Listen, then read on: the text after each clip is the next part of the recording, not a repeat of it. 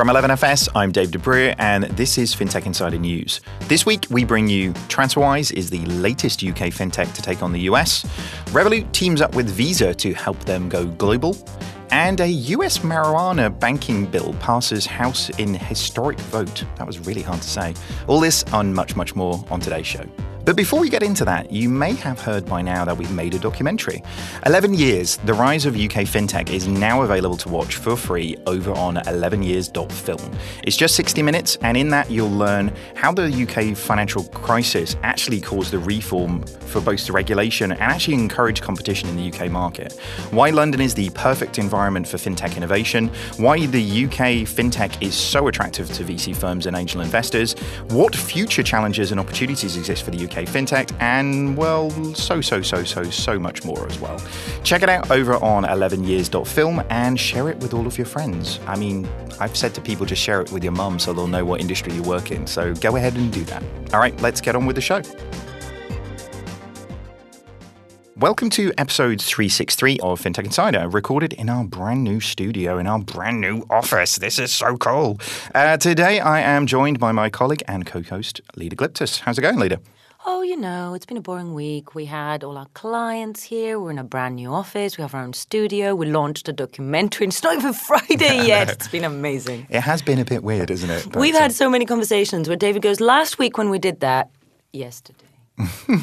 I have to say, I mean, we moved into the new office on Saturday. I felt rather intimidated, I'm not going to lie. It's like, it takes me like a long time to like walk to your desk now. It's kind of weird, but it's very, very cool, isn't it? It's amazing. All right, as always, we are not alone. We're joined by some awesome guests. First up, and making his debut, we have John Eric Setsource, who is the VP of Identity and Innovation at Signicat. How's it going? Pretty good. Tell us a little bit more about the company before we get underway. Okay, so Signicat is a qualified trust service provider. Mm-hmm.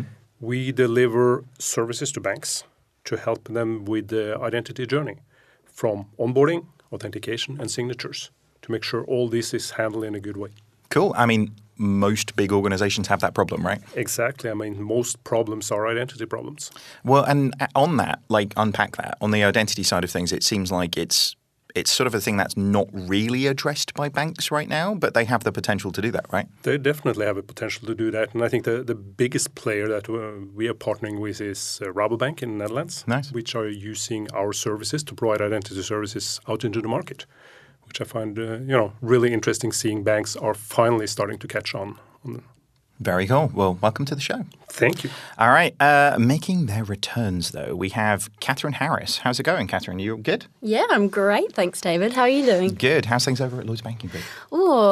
They're pretty interesting at the moment. Lots of change going on, keeping people very busy, but it's all pretty good. Very cool. Well, welcome back to the show. Thank you. Next up, we have Dan Lauser, who is the head of FinTech at CC Group. Nailed it. Hey. How's it going? Very well, thank you. How are you? I'm good. Busy week. So, and it's not even over yet. There's like a whole Friday to go yet, which is exciting. So, all right, let's get on with the show. First up, we have a story over on the Telegraph, which is that TransferWise signs US partners for transatlantic expansion. Surprised I got through that. So this is that TransferWise will open up its technology to US banks, allowing them to provide quick and cheap international payments to their customers within their own apps. So this is really interesting, I think. I mean, TransferWise have done an amazing amount to actually get a lot of customers from themselves.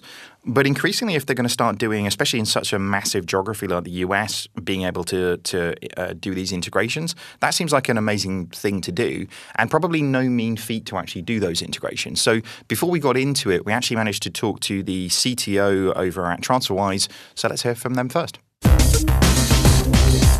The US market is now, for us, as big as the UK and accounts for a quarter of TransferWise's entire revenue. So that's pretty exciting.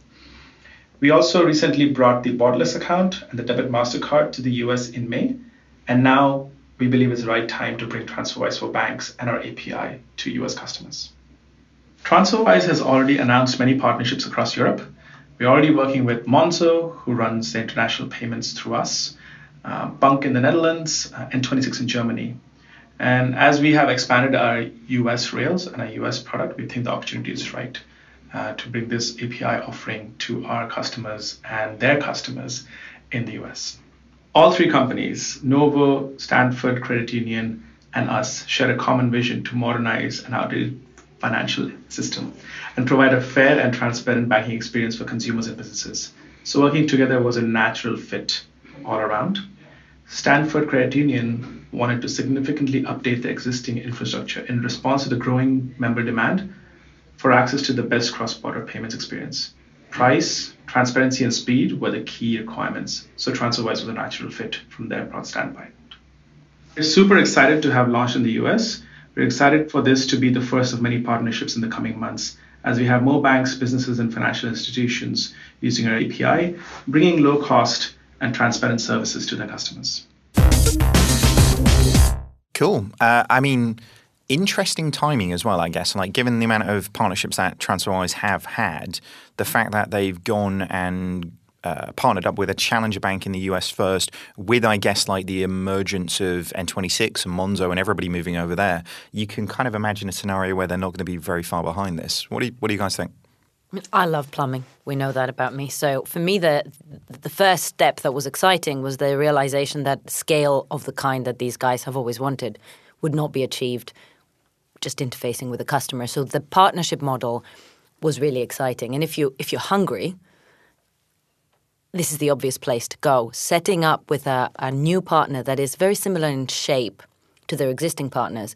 And I'm guessing, hoping that their existing partners will just stretch that relationship, will give them overnight quite a sizable footprint.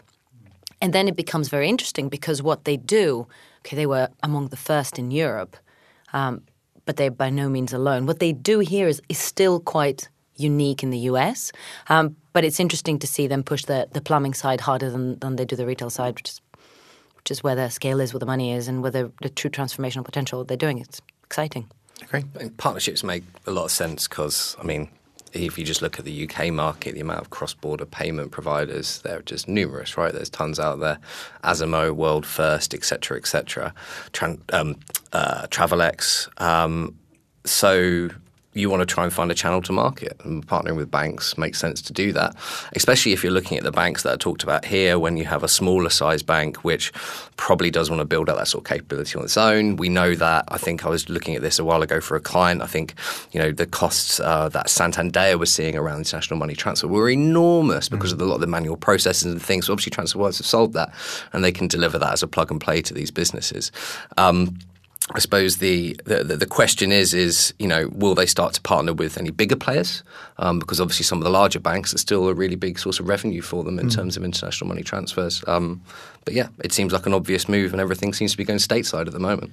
Yeah, it's interesting from a US perspective on that as well, because essentially, it says that TransferWise are about 6 million users.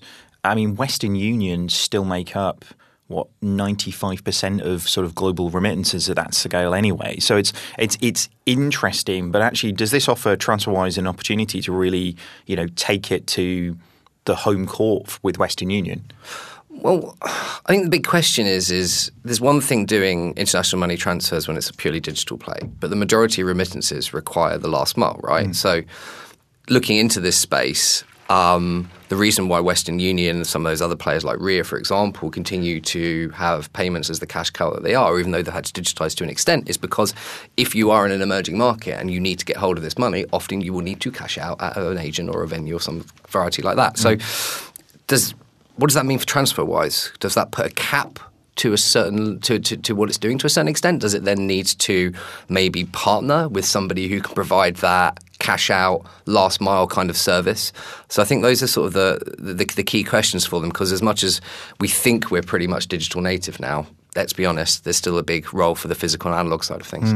Well, and you say actually, organizations like Santander have, invested and worked with players like Ripple, on things like XRP as a potential solution, today's technology to try and provide an ability to take billions of pounds out of that operation globally. But, here at TransferWise, I actually think from a technological perspective, there's nothing too revolutionary in what TransferWise are doing, but actually they're in a situation where they're just I say just marketing it well and doing the operations well. It's a huge business to do that and do it really, really well.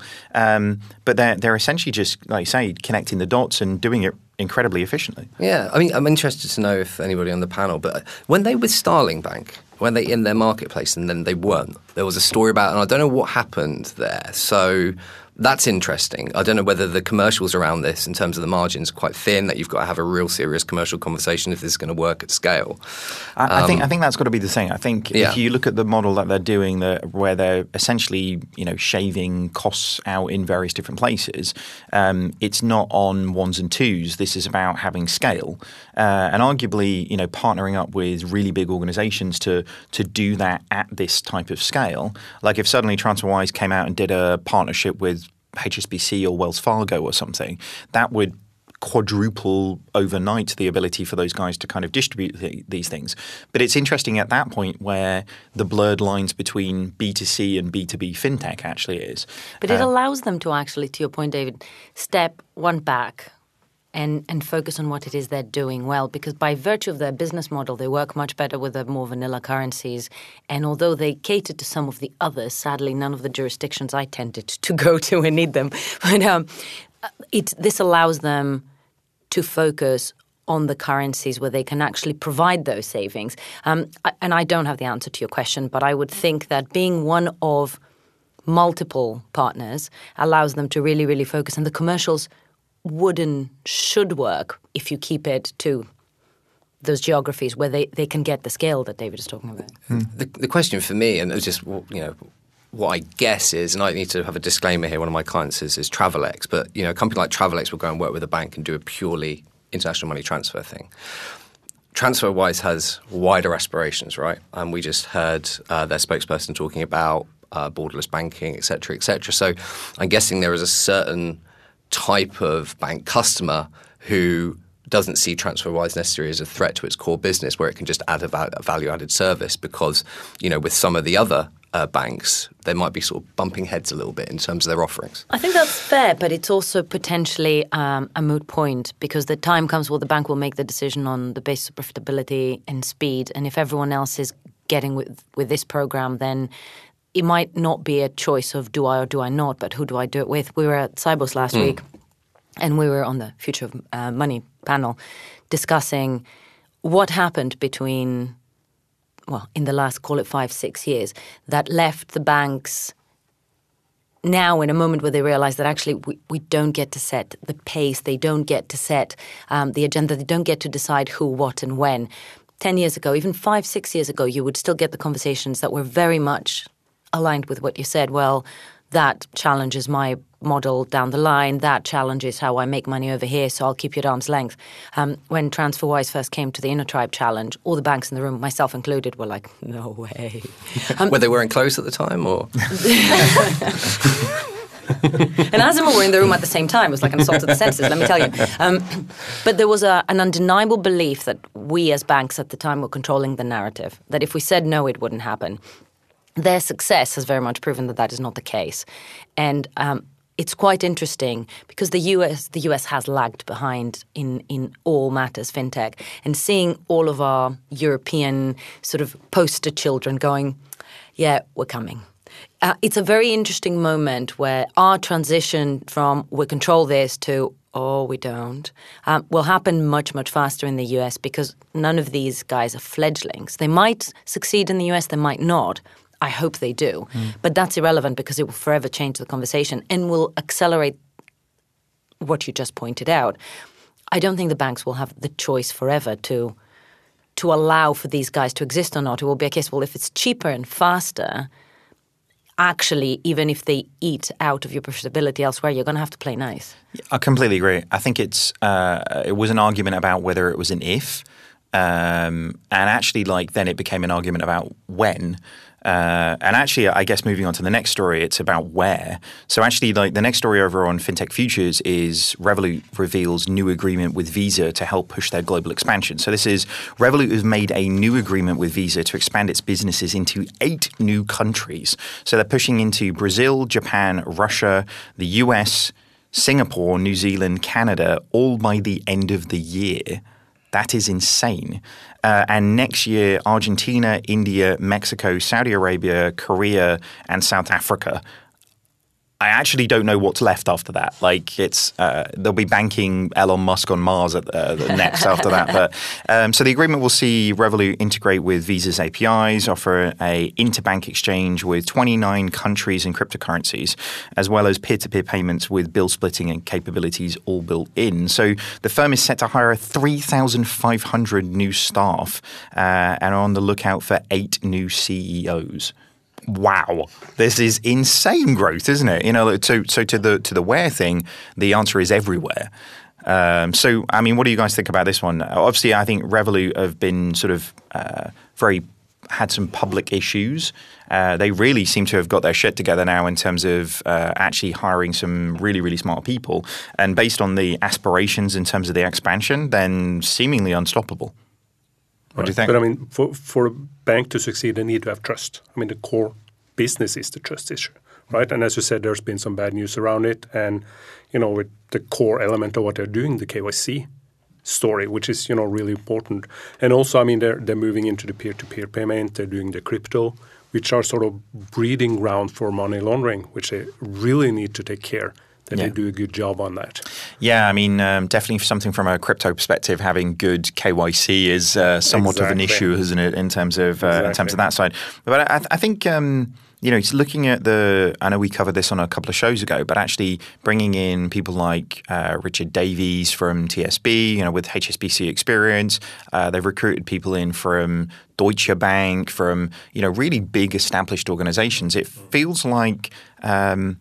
As Lida was saying, it's like it feels, fintech's growing up. Like it feels like this sort of proud moment where actually people are really taking this seriously now. What do you think, Kat?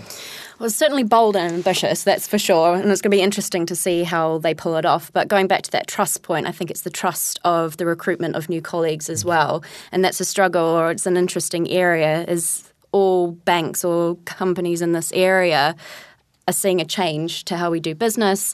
Like at Lloyds, we've got to look at moving from traditional roles that we would typically recruit for, and now the market of colleagues or bringing people in is open, and people you would recruit from traditional financial companies and now open up to any kind of tech company that will be coming forward as well. And that makes it really interesting, and it's going to be a challenging one. And I know that they've had some interesting stories around their culture and their recruitment process too.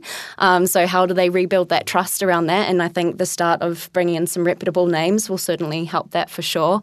The other thing is that will be interesting is moving into those different countries as well. So they've got a bit of an advantage as being a challenger over here. But when they go into territories like New Zealand, where I'm from, even the bigger banks are typically smaller in scale and can move a bit faster. So how much of that advantage are they going to have in those new territories as well? Yeah. I mean, it's going to be fascinating to see how much, we talk a lot about actually localization of product because, what works really well in the UK does not work well in other geos. We've seen really good examples of things like M-Pesa work fantastically well in one country in Africa, but not in another. So actually does, Revolut as a singular thing deployed against all of these different geographies, does it actually give them enough differentiation in the market? Or actually are there things happening in Korea and Singapore and all of these different places that actually will require them to make much more sort of creative changes to the proposition? I genuinely think it's going to be fascinating to see what happens, But one thing for sure is that, every bank in that geography will, to your point, Lida, on the last story, now being in a situation where it's not a if, it's like when. These guys are insanely well funded and, having spoken to Nikolai before, pretty relentless of actually sort of going and making these things happen. So do you think the big banks will read this and go, all right, the time is now? I think so. And at the same time, I don't know what they will be thinking the time is for. Because when Revolut started, they were homing in on, I don't know if you remember that first pitch they did all those years ago. It was students on the year out. And that profile very quickly changed to the business traveler and to a sort of European affluent. When they realized students on a year out didn't make any money. Exactly. But what is interesting about the geographies they have expanded to is that they've stuck to that model largely. What is interesting about the geographies they're expanding to is that you're into remittances territory. And some of them are on both sides of that, receiving and sending remittances. And there are quite a few of those places where that's the prize. Now, to your point, they may have done a bit too much, and in order to break into a really saturated market like remittances, you would need to focus. But to me, just looking at the roll call of these countries, it would be foolish not to. So they're probably thinking about it. And that's where it becomes interesting for the local players who in most of those places have some sort of money corridor arrangement with a digital interface to say, hold on a second, before they deploy, what is it that we can do differently? And it will be interesting to see them mobilize, because now it's not just about FX, right? India stands out there, doesn't it? I mean, in particular, it's a market which is dishing out banking licenses to new players. It's got isn't there the national payments infrastructure called UPI. UPI, right? Check out Nikhil Kumar's interview on FinTech Insider. Well, there we go. And Paytm is pretty dominant as well. That is I remember working with a mobile money company years ago when M-Pesa was working, and and the CEO there said that they'd have to always think so seriously about India because it's such a heterogeneous market, just given it's just one country, and there's just such a variety of different flavors of payment companies and banks there. They are so deeply ambitious. It's amazing. Is the flip to this story as well? So much of fintech has been based on a foundation of MasterCard.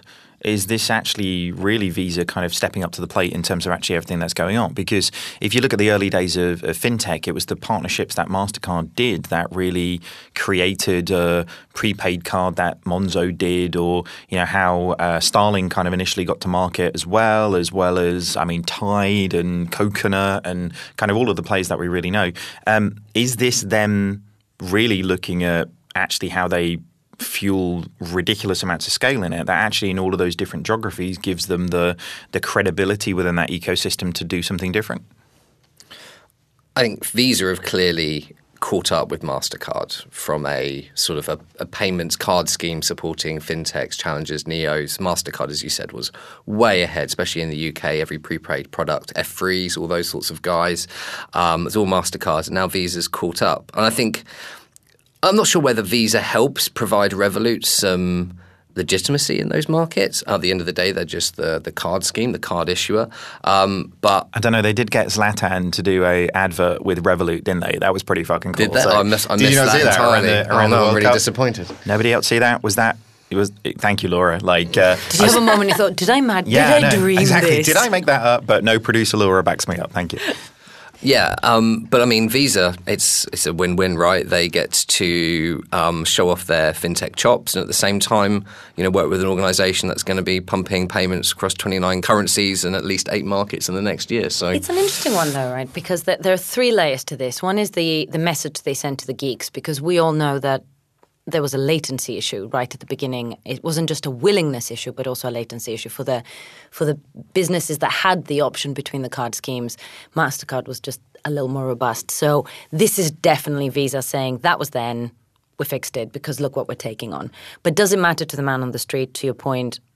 No, but acceptance does. And in quite a lot of those places, one card scheme is better than others. I honestly, like I say, it doesn't matter to my mum. But actually, if I was starting a fintech in one of those geographies right now, then actually it matters to them, which is actually how the reaction that happened with MasterCard was, how did you make that happen so quickly and get that to market? Which is why then they were on every plastic. So, if this is essentially fintech ecosystems that are flourishing in a similar way that what happened here, which was terrible English, back in 2010, in London, and we're seeing that in all of these geographies, maybe this is smart for Visa to kind of sow those seeds, essentially. Absolutely. And India has the most mature public good API infrastructure in the world.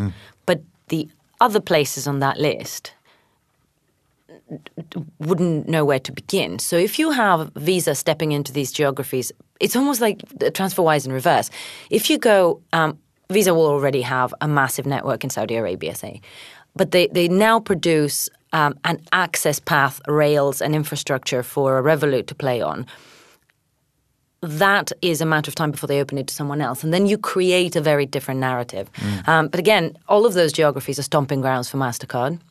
Some of them are exceptionally profitable. So it'll be interesting to see whether this becomes now a war of the giants and the story stops being about Revolut and it's about who MasterCard position themselves with in those geographies. Yeah, I mean, I've definitely heard big banks are waking up to being nervous about Revolut. Actually, what was it, 36,000 customers that they acquired in one day recently? That's, for any size of organization, that's a big amount of people. But I guess what they do with this will definitely sort of tell next. All right, moving on to the next story. So we have Monzo Salary Sorter over on Wired. So the new sorter that those guys have actually deployed can be used when a salary or any regular payment above £100 is made into an account. So it works by giving the option in both personal and joint accounts to split regular income into different sections. Now, this actually had Jason Bates in the office whooping and cheering because, I mean, it really, I think personally, it takes Monzo's ability to actually carry not just the fun at the bar spend, but actually into the really interesting stuff of actually managing like financial lives into a completely different space. So they seem to get a lot of people kind of excited both in our office and others. And on a negative note, maybe just sort of quieten down some of those Monzo Plus cards being shut down. But we'll talk about that one at a later date. What do you guys think of this? I'm not going to lie, I'm probably one of those excited ones too. And I've been a bit of a skeptic I've always joked as Monzo being my pocket money card. And that's where I do my fun spending and that kind of thing and haven't really taken it seriously as a current account. But this is a problem that I've personally had. So I think if they can give that opportunity and I definitely am excited about trying it and splitting my bills that way.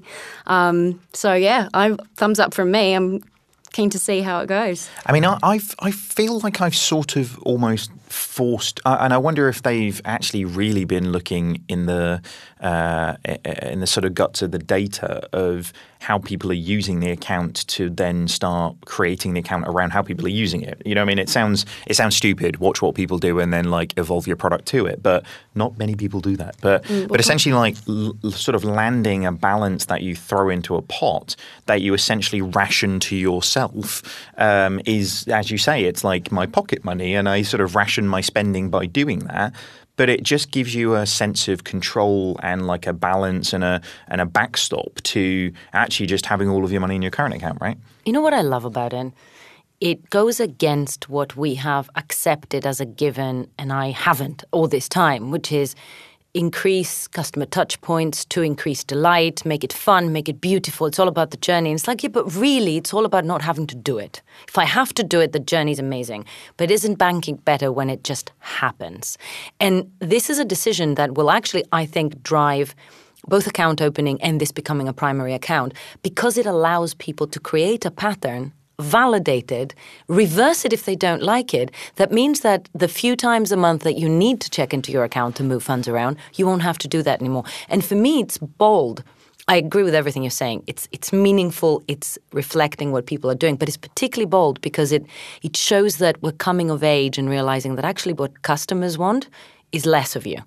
And if you manage to retain their trust, to your very valid point, and do what you know they want in a way that is transparent and reversible but doesn't involve them, then that's a dream come true, right? That's the ideal journey, the one I don't have to go on. It's interesting. I wonder if you can do all of these things in one thing. I think that's the sort of point that we're sort of getting to is actually there has been I have a sensible bank and I have my Monzo bank and I have like money in one of them and money in the other one and I sort of ration myself in that way. But will my release valve for my sensible money be like a hot coral card or not?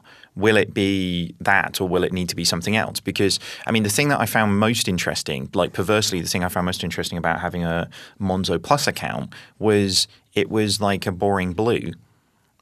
And it made me feel slightly differently about the transactions for it. But perversely, I actually started using it for more and more stuff because it wasn't the fun thing I was doing. It was like the normal thing. It was like it actually was everyday banking, not just the, at the bar card. So I think the weird thing is they almost did paint themselves into a corner by being that. But it's good that they've recognized that. I know there's been, some stats, I think Tom tweeted this week about, the usage statistics between what users of Monzo do and Revolut and Starling and a few others.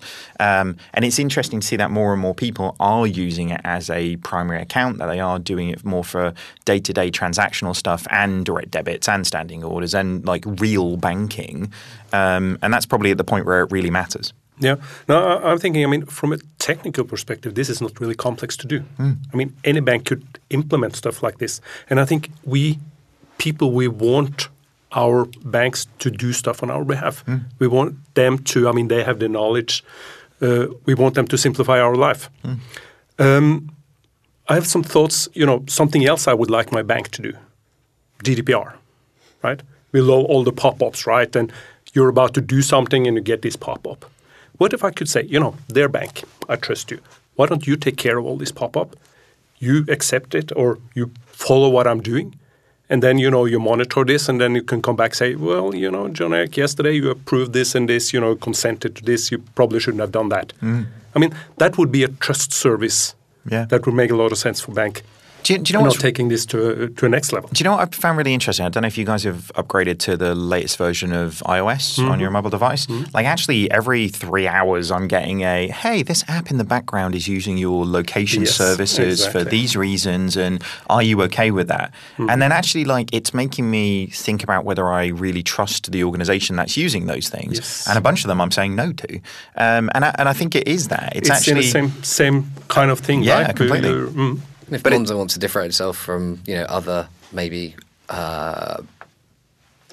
challenger banks which have had issues around trust, for example, build yourself as the trusted bank and help people to do all the annoying things like passwords and logins and stuff like that. I'm with Jon Erik in that. It seems it's a great idea, but it seems sort of simple. It feels like we should be doing something more than this. I find it's really interesting, almost like their greatest strength being virality around a hot coral card might end up being the biggest inhibitor to people really taking it seriously. Yeah. But anyway, let's move on. We'll come back to that one. I guess the ending of this story will sort of figure out whether it's important or not. All right, next story that we have over on This Is Money is that Sainsbury's becomes the latest British supermarket to pull out of the mortgage market. So over on This Is Money, they say Sainsbury's announced it would axe new home loans and intends to stop ploughing extra capital into its bank, which is quite terrifying.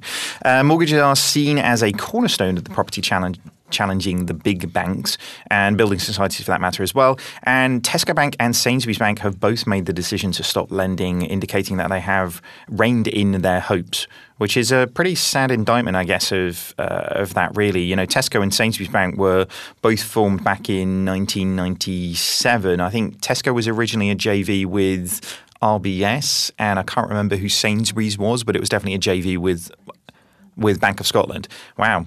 Scottish banks and partnering up with supermarkets. Who would have thought? But it's interesting to see that they've sort of gone full circle. I often sort of joke that I think these sort of challenger first issue banks basically protested so much like teenagers do that they'd never turn into their parents and ending up basically turning into their parents. They use the same technology, they ended up with the same products and really haven't created differentiation. And if I'm honest with you, most of them just haven't created an opportunity that they've really maximized the massive customer base that they've got in their stores, which is just mental. What do you guys think? It's mental, but at the same time, and this is, I'm a recovering banker, guys, but I haven't recovered yet. And there is a moment of... How many days clean are you? It's a year and 1 month clean. Banking is not a side of desk job. And what we're seeing that is very different about today's challengers is that they're throwing everything at it. It's all they do. It's all they do. They eat, live, and breathe banking transformation.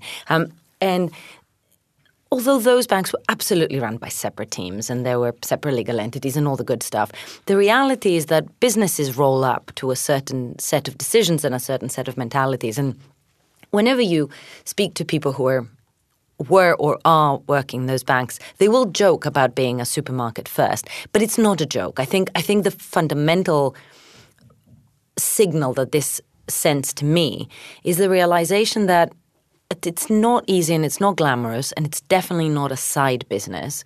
And if you can't give it all you've got, you can't compete with the big boys and you can definitely not compete with the incumbents. So you might as well focus on selling soup. I mean, I wonder if they didn't do it in 1997 but did it in 2019, whether the outcome would be fundamentally different. Because essentially, I mean, between 1997 and now, technology has been, revolutionized and commoditized kind of in a similar cycle, right?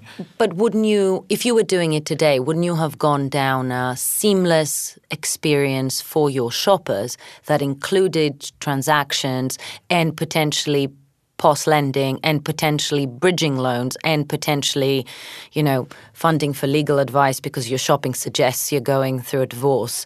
And we know that the data is, like the New Economic Foundation issued some very, very interesting data that is held by the supermarkets.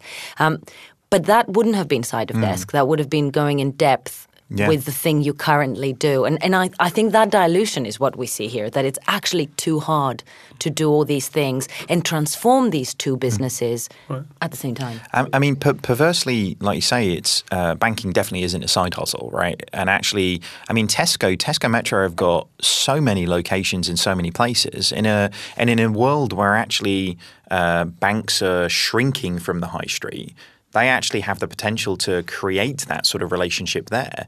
But it is weird that actually what they've done is they've created another silo within their organizations rather than really taking what the startups don't have, which is distribution, but that they do. Yeah, the best branch network. But isn't the challenge often in they say they're going to digitize the services. And what they do is take their manual processes and they put a digital layer on top of that, right? Which doesn't help a lot. What we saw, one of the first use cases in Norway was Bank ID. I mean, everybody has the Bank ID, which identifies you. That was actually a computer store. And they wanted to offer consumer finance. And the question was, well, how do I know who you are? Bank ID.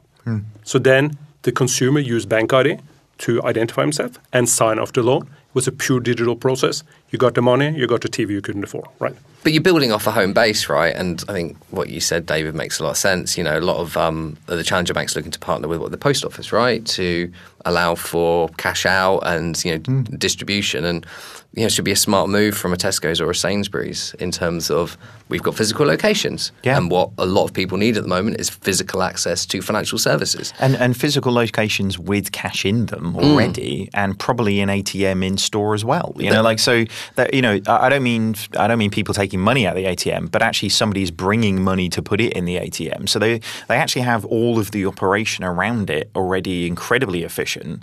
It just it almost seems like a blind spot, which is weird. And I think back to your point, though, Lida, actually, I mean, Tesco particularly, mid-90s, late 90s were heralded as dumbhumby, right? Like the data ability that they had, the Tesco, what was it called? It's the points card, club card. Yeah, one of my friends works at dunnhumby, and the amount of, and this is one of the things, the amount of data they have around people is frightening. Yeah. I mean, we're not maybe quite at sort of Google levels, but they know a hell of a lot about their customers. And you think a combination of being born in the dawn of the internet age and sitting on all that data, it just seems they haven't kind of brought those things together. I agree. Well, sad. I guess time will tell, see what they do next. But all right, on that note, we're going to fill up our drinks. We'll be back for part 2. Today, customers are demanding greater value from financial services. They expect more agility, innovation, and security than ever before. Most financial institutions are held back by the shackles of closed legacy systems that limit transparency, block innovation, and ignore customers' demands. Finastra has a bold vision to unlock the potential of people and business. They've created a platform for open innovation in the world of financial services with FusionFabric.cloud. Their solutions span retail, transaction lending, and treasury and capital markets, on-premise and in the cloud. Start your transformation journey today with Finastra. Welcome back to FinTech Insider from 11FS. All right, let's get on with the next part of the show. So next up, we have a story over on Finextra, which is PayPal gets Chinese payments license. So PayPal has become the first foreign firm to get a online payments license in China after buying a 70% stake in a name I cannot pronounce, which is super interesting. PayPal CEO Dan Schulman says the People's Bank of China has approved the GoPay acquisition, and the deal is set to close out in the fourth quarter. So PayPal becomes the first foreign company to enter the Chinese market 2 years after Beijing promised to be opening up in terms of allowing foreign organizations to actually to come in. So this is, pretty astonishing, really. I guess PayPal have been in a bit of a funny space, I guess, the last few years. They're sort of acting more and more like a corporate. But, distribution, as we were talking about earlier on, actually distribution into China and actually being able to actually start addressing some of that market, it might be a bit of a masterstroke. What do you guys think? I have this one story I tell, and David has heard it 78 times. So if his eyes start glazing over, this is why. But about 10 years ago, I was speaking to someone from PayPal who did not know I do this for a living, and I will be telling the story again and again and again at conferences and podcasts. But they were saying that they had reached pretty much saturation point of their current market, and their only real growth was people getting, born. The real footprint growth just was not there, and they had to find diversification, this and that.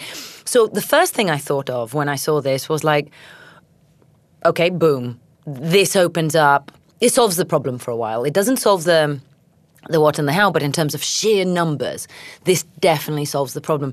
The second thing I thought, and maybe that's how my brain works, like, what did you do to get it? The acquisition makes sense because this is how China works, but I'm sure that the others who are still waiting tried that avenue. And I'm not saying it was anything untoward or anything inappropriate at all. I'm just wondering, given the giants that have been in waiting for so long, what did it take and what did they do right? And nothing has been said. It's like all poker faces. Well, and given everything that's happening the other way, actually, if you look at, was it MoneyGram that was tried to be bought by a Chinese company, and obviously Trump kind of intervened and said, let's maybe not do that.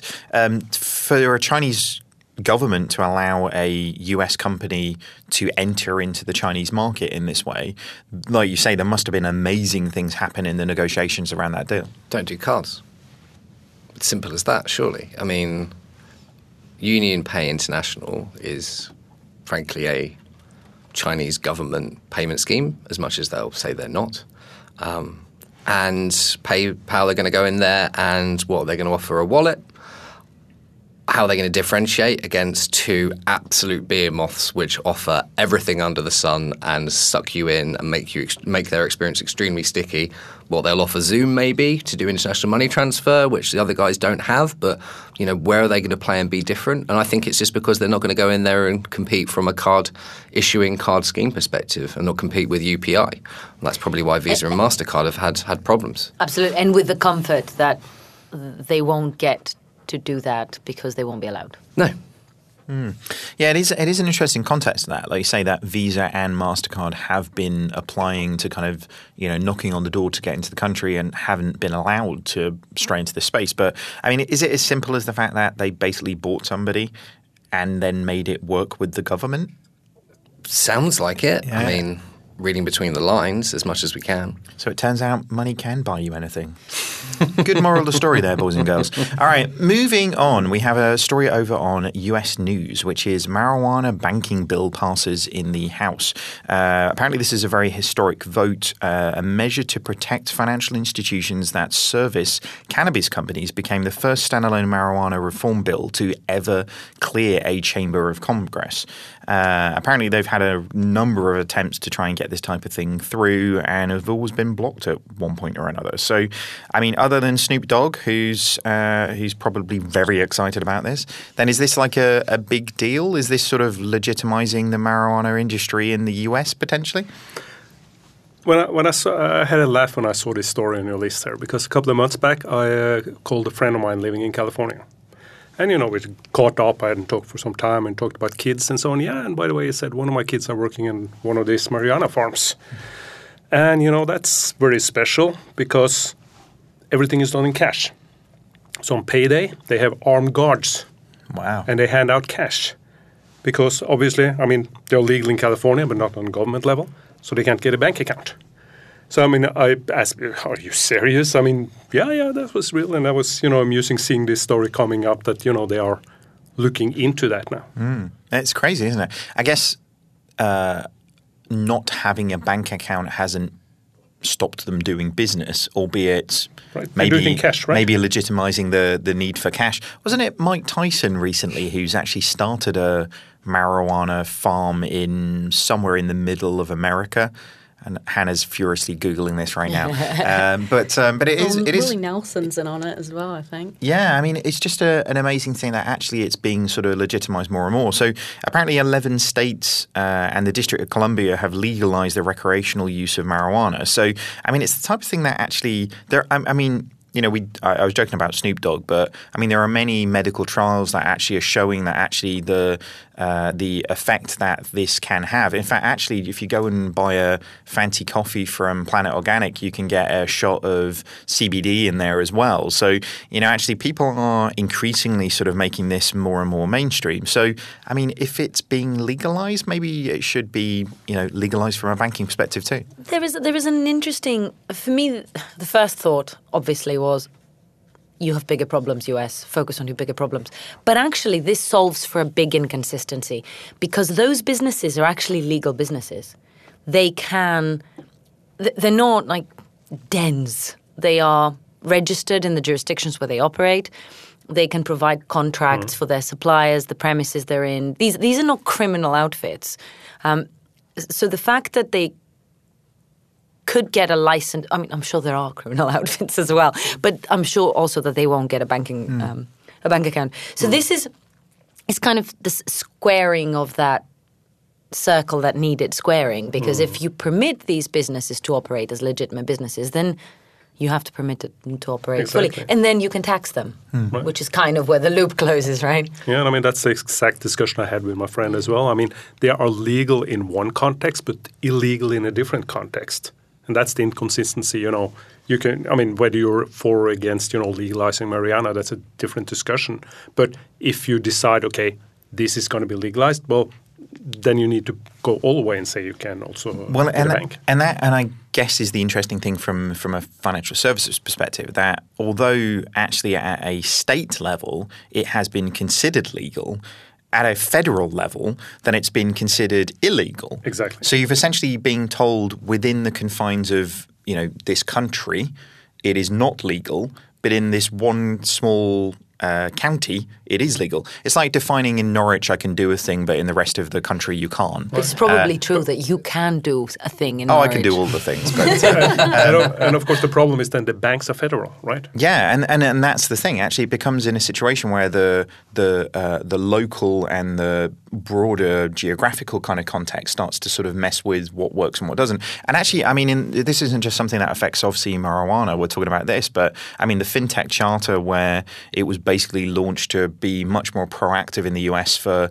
allowing, in this similar way that we've done with Project Innovate and everything that's happened with the regulatory changes in the UK and broader into Europe. Actually, the states started suing the government and the Fed to kind of be in a situation where it wasn't creating disadvantage to anybody within them. So it is a very complex network, isn't it? We started the show talking about TransferWise and trying to get into America, and it just says what the challenge is for a lot of the fintechs that are moving over there, and the fact that you've got such a heterogeneous market. And from one state to the other, you might have just even like payments messaging protocols will be different from another one. So it's very, very difficult to tackle that market when you've got this disconnect between what's happening at a state level and a federal level if you are in a scale business like TransferWise is when it comes to payments. So why is the US still a little bit behind everybody else? Just getting chip and pin, etc., etc. Well, it seems to be that kind of chip and sign. Sorry, chip and I know. I was over in Boston last week, and I'm putting my card in, and then I'm being asked to sign. And I'm like, there's no point to this entire process. Anyway, it's mystifying, but they need to sort out this. It is not best to do that. It's like you can do what David Birch does and just sign Sergio Aguero every time. Dave Birch, if you're listening. Norwich turned you over.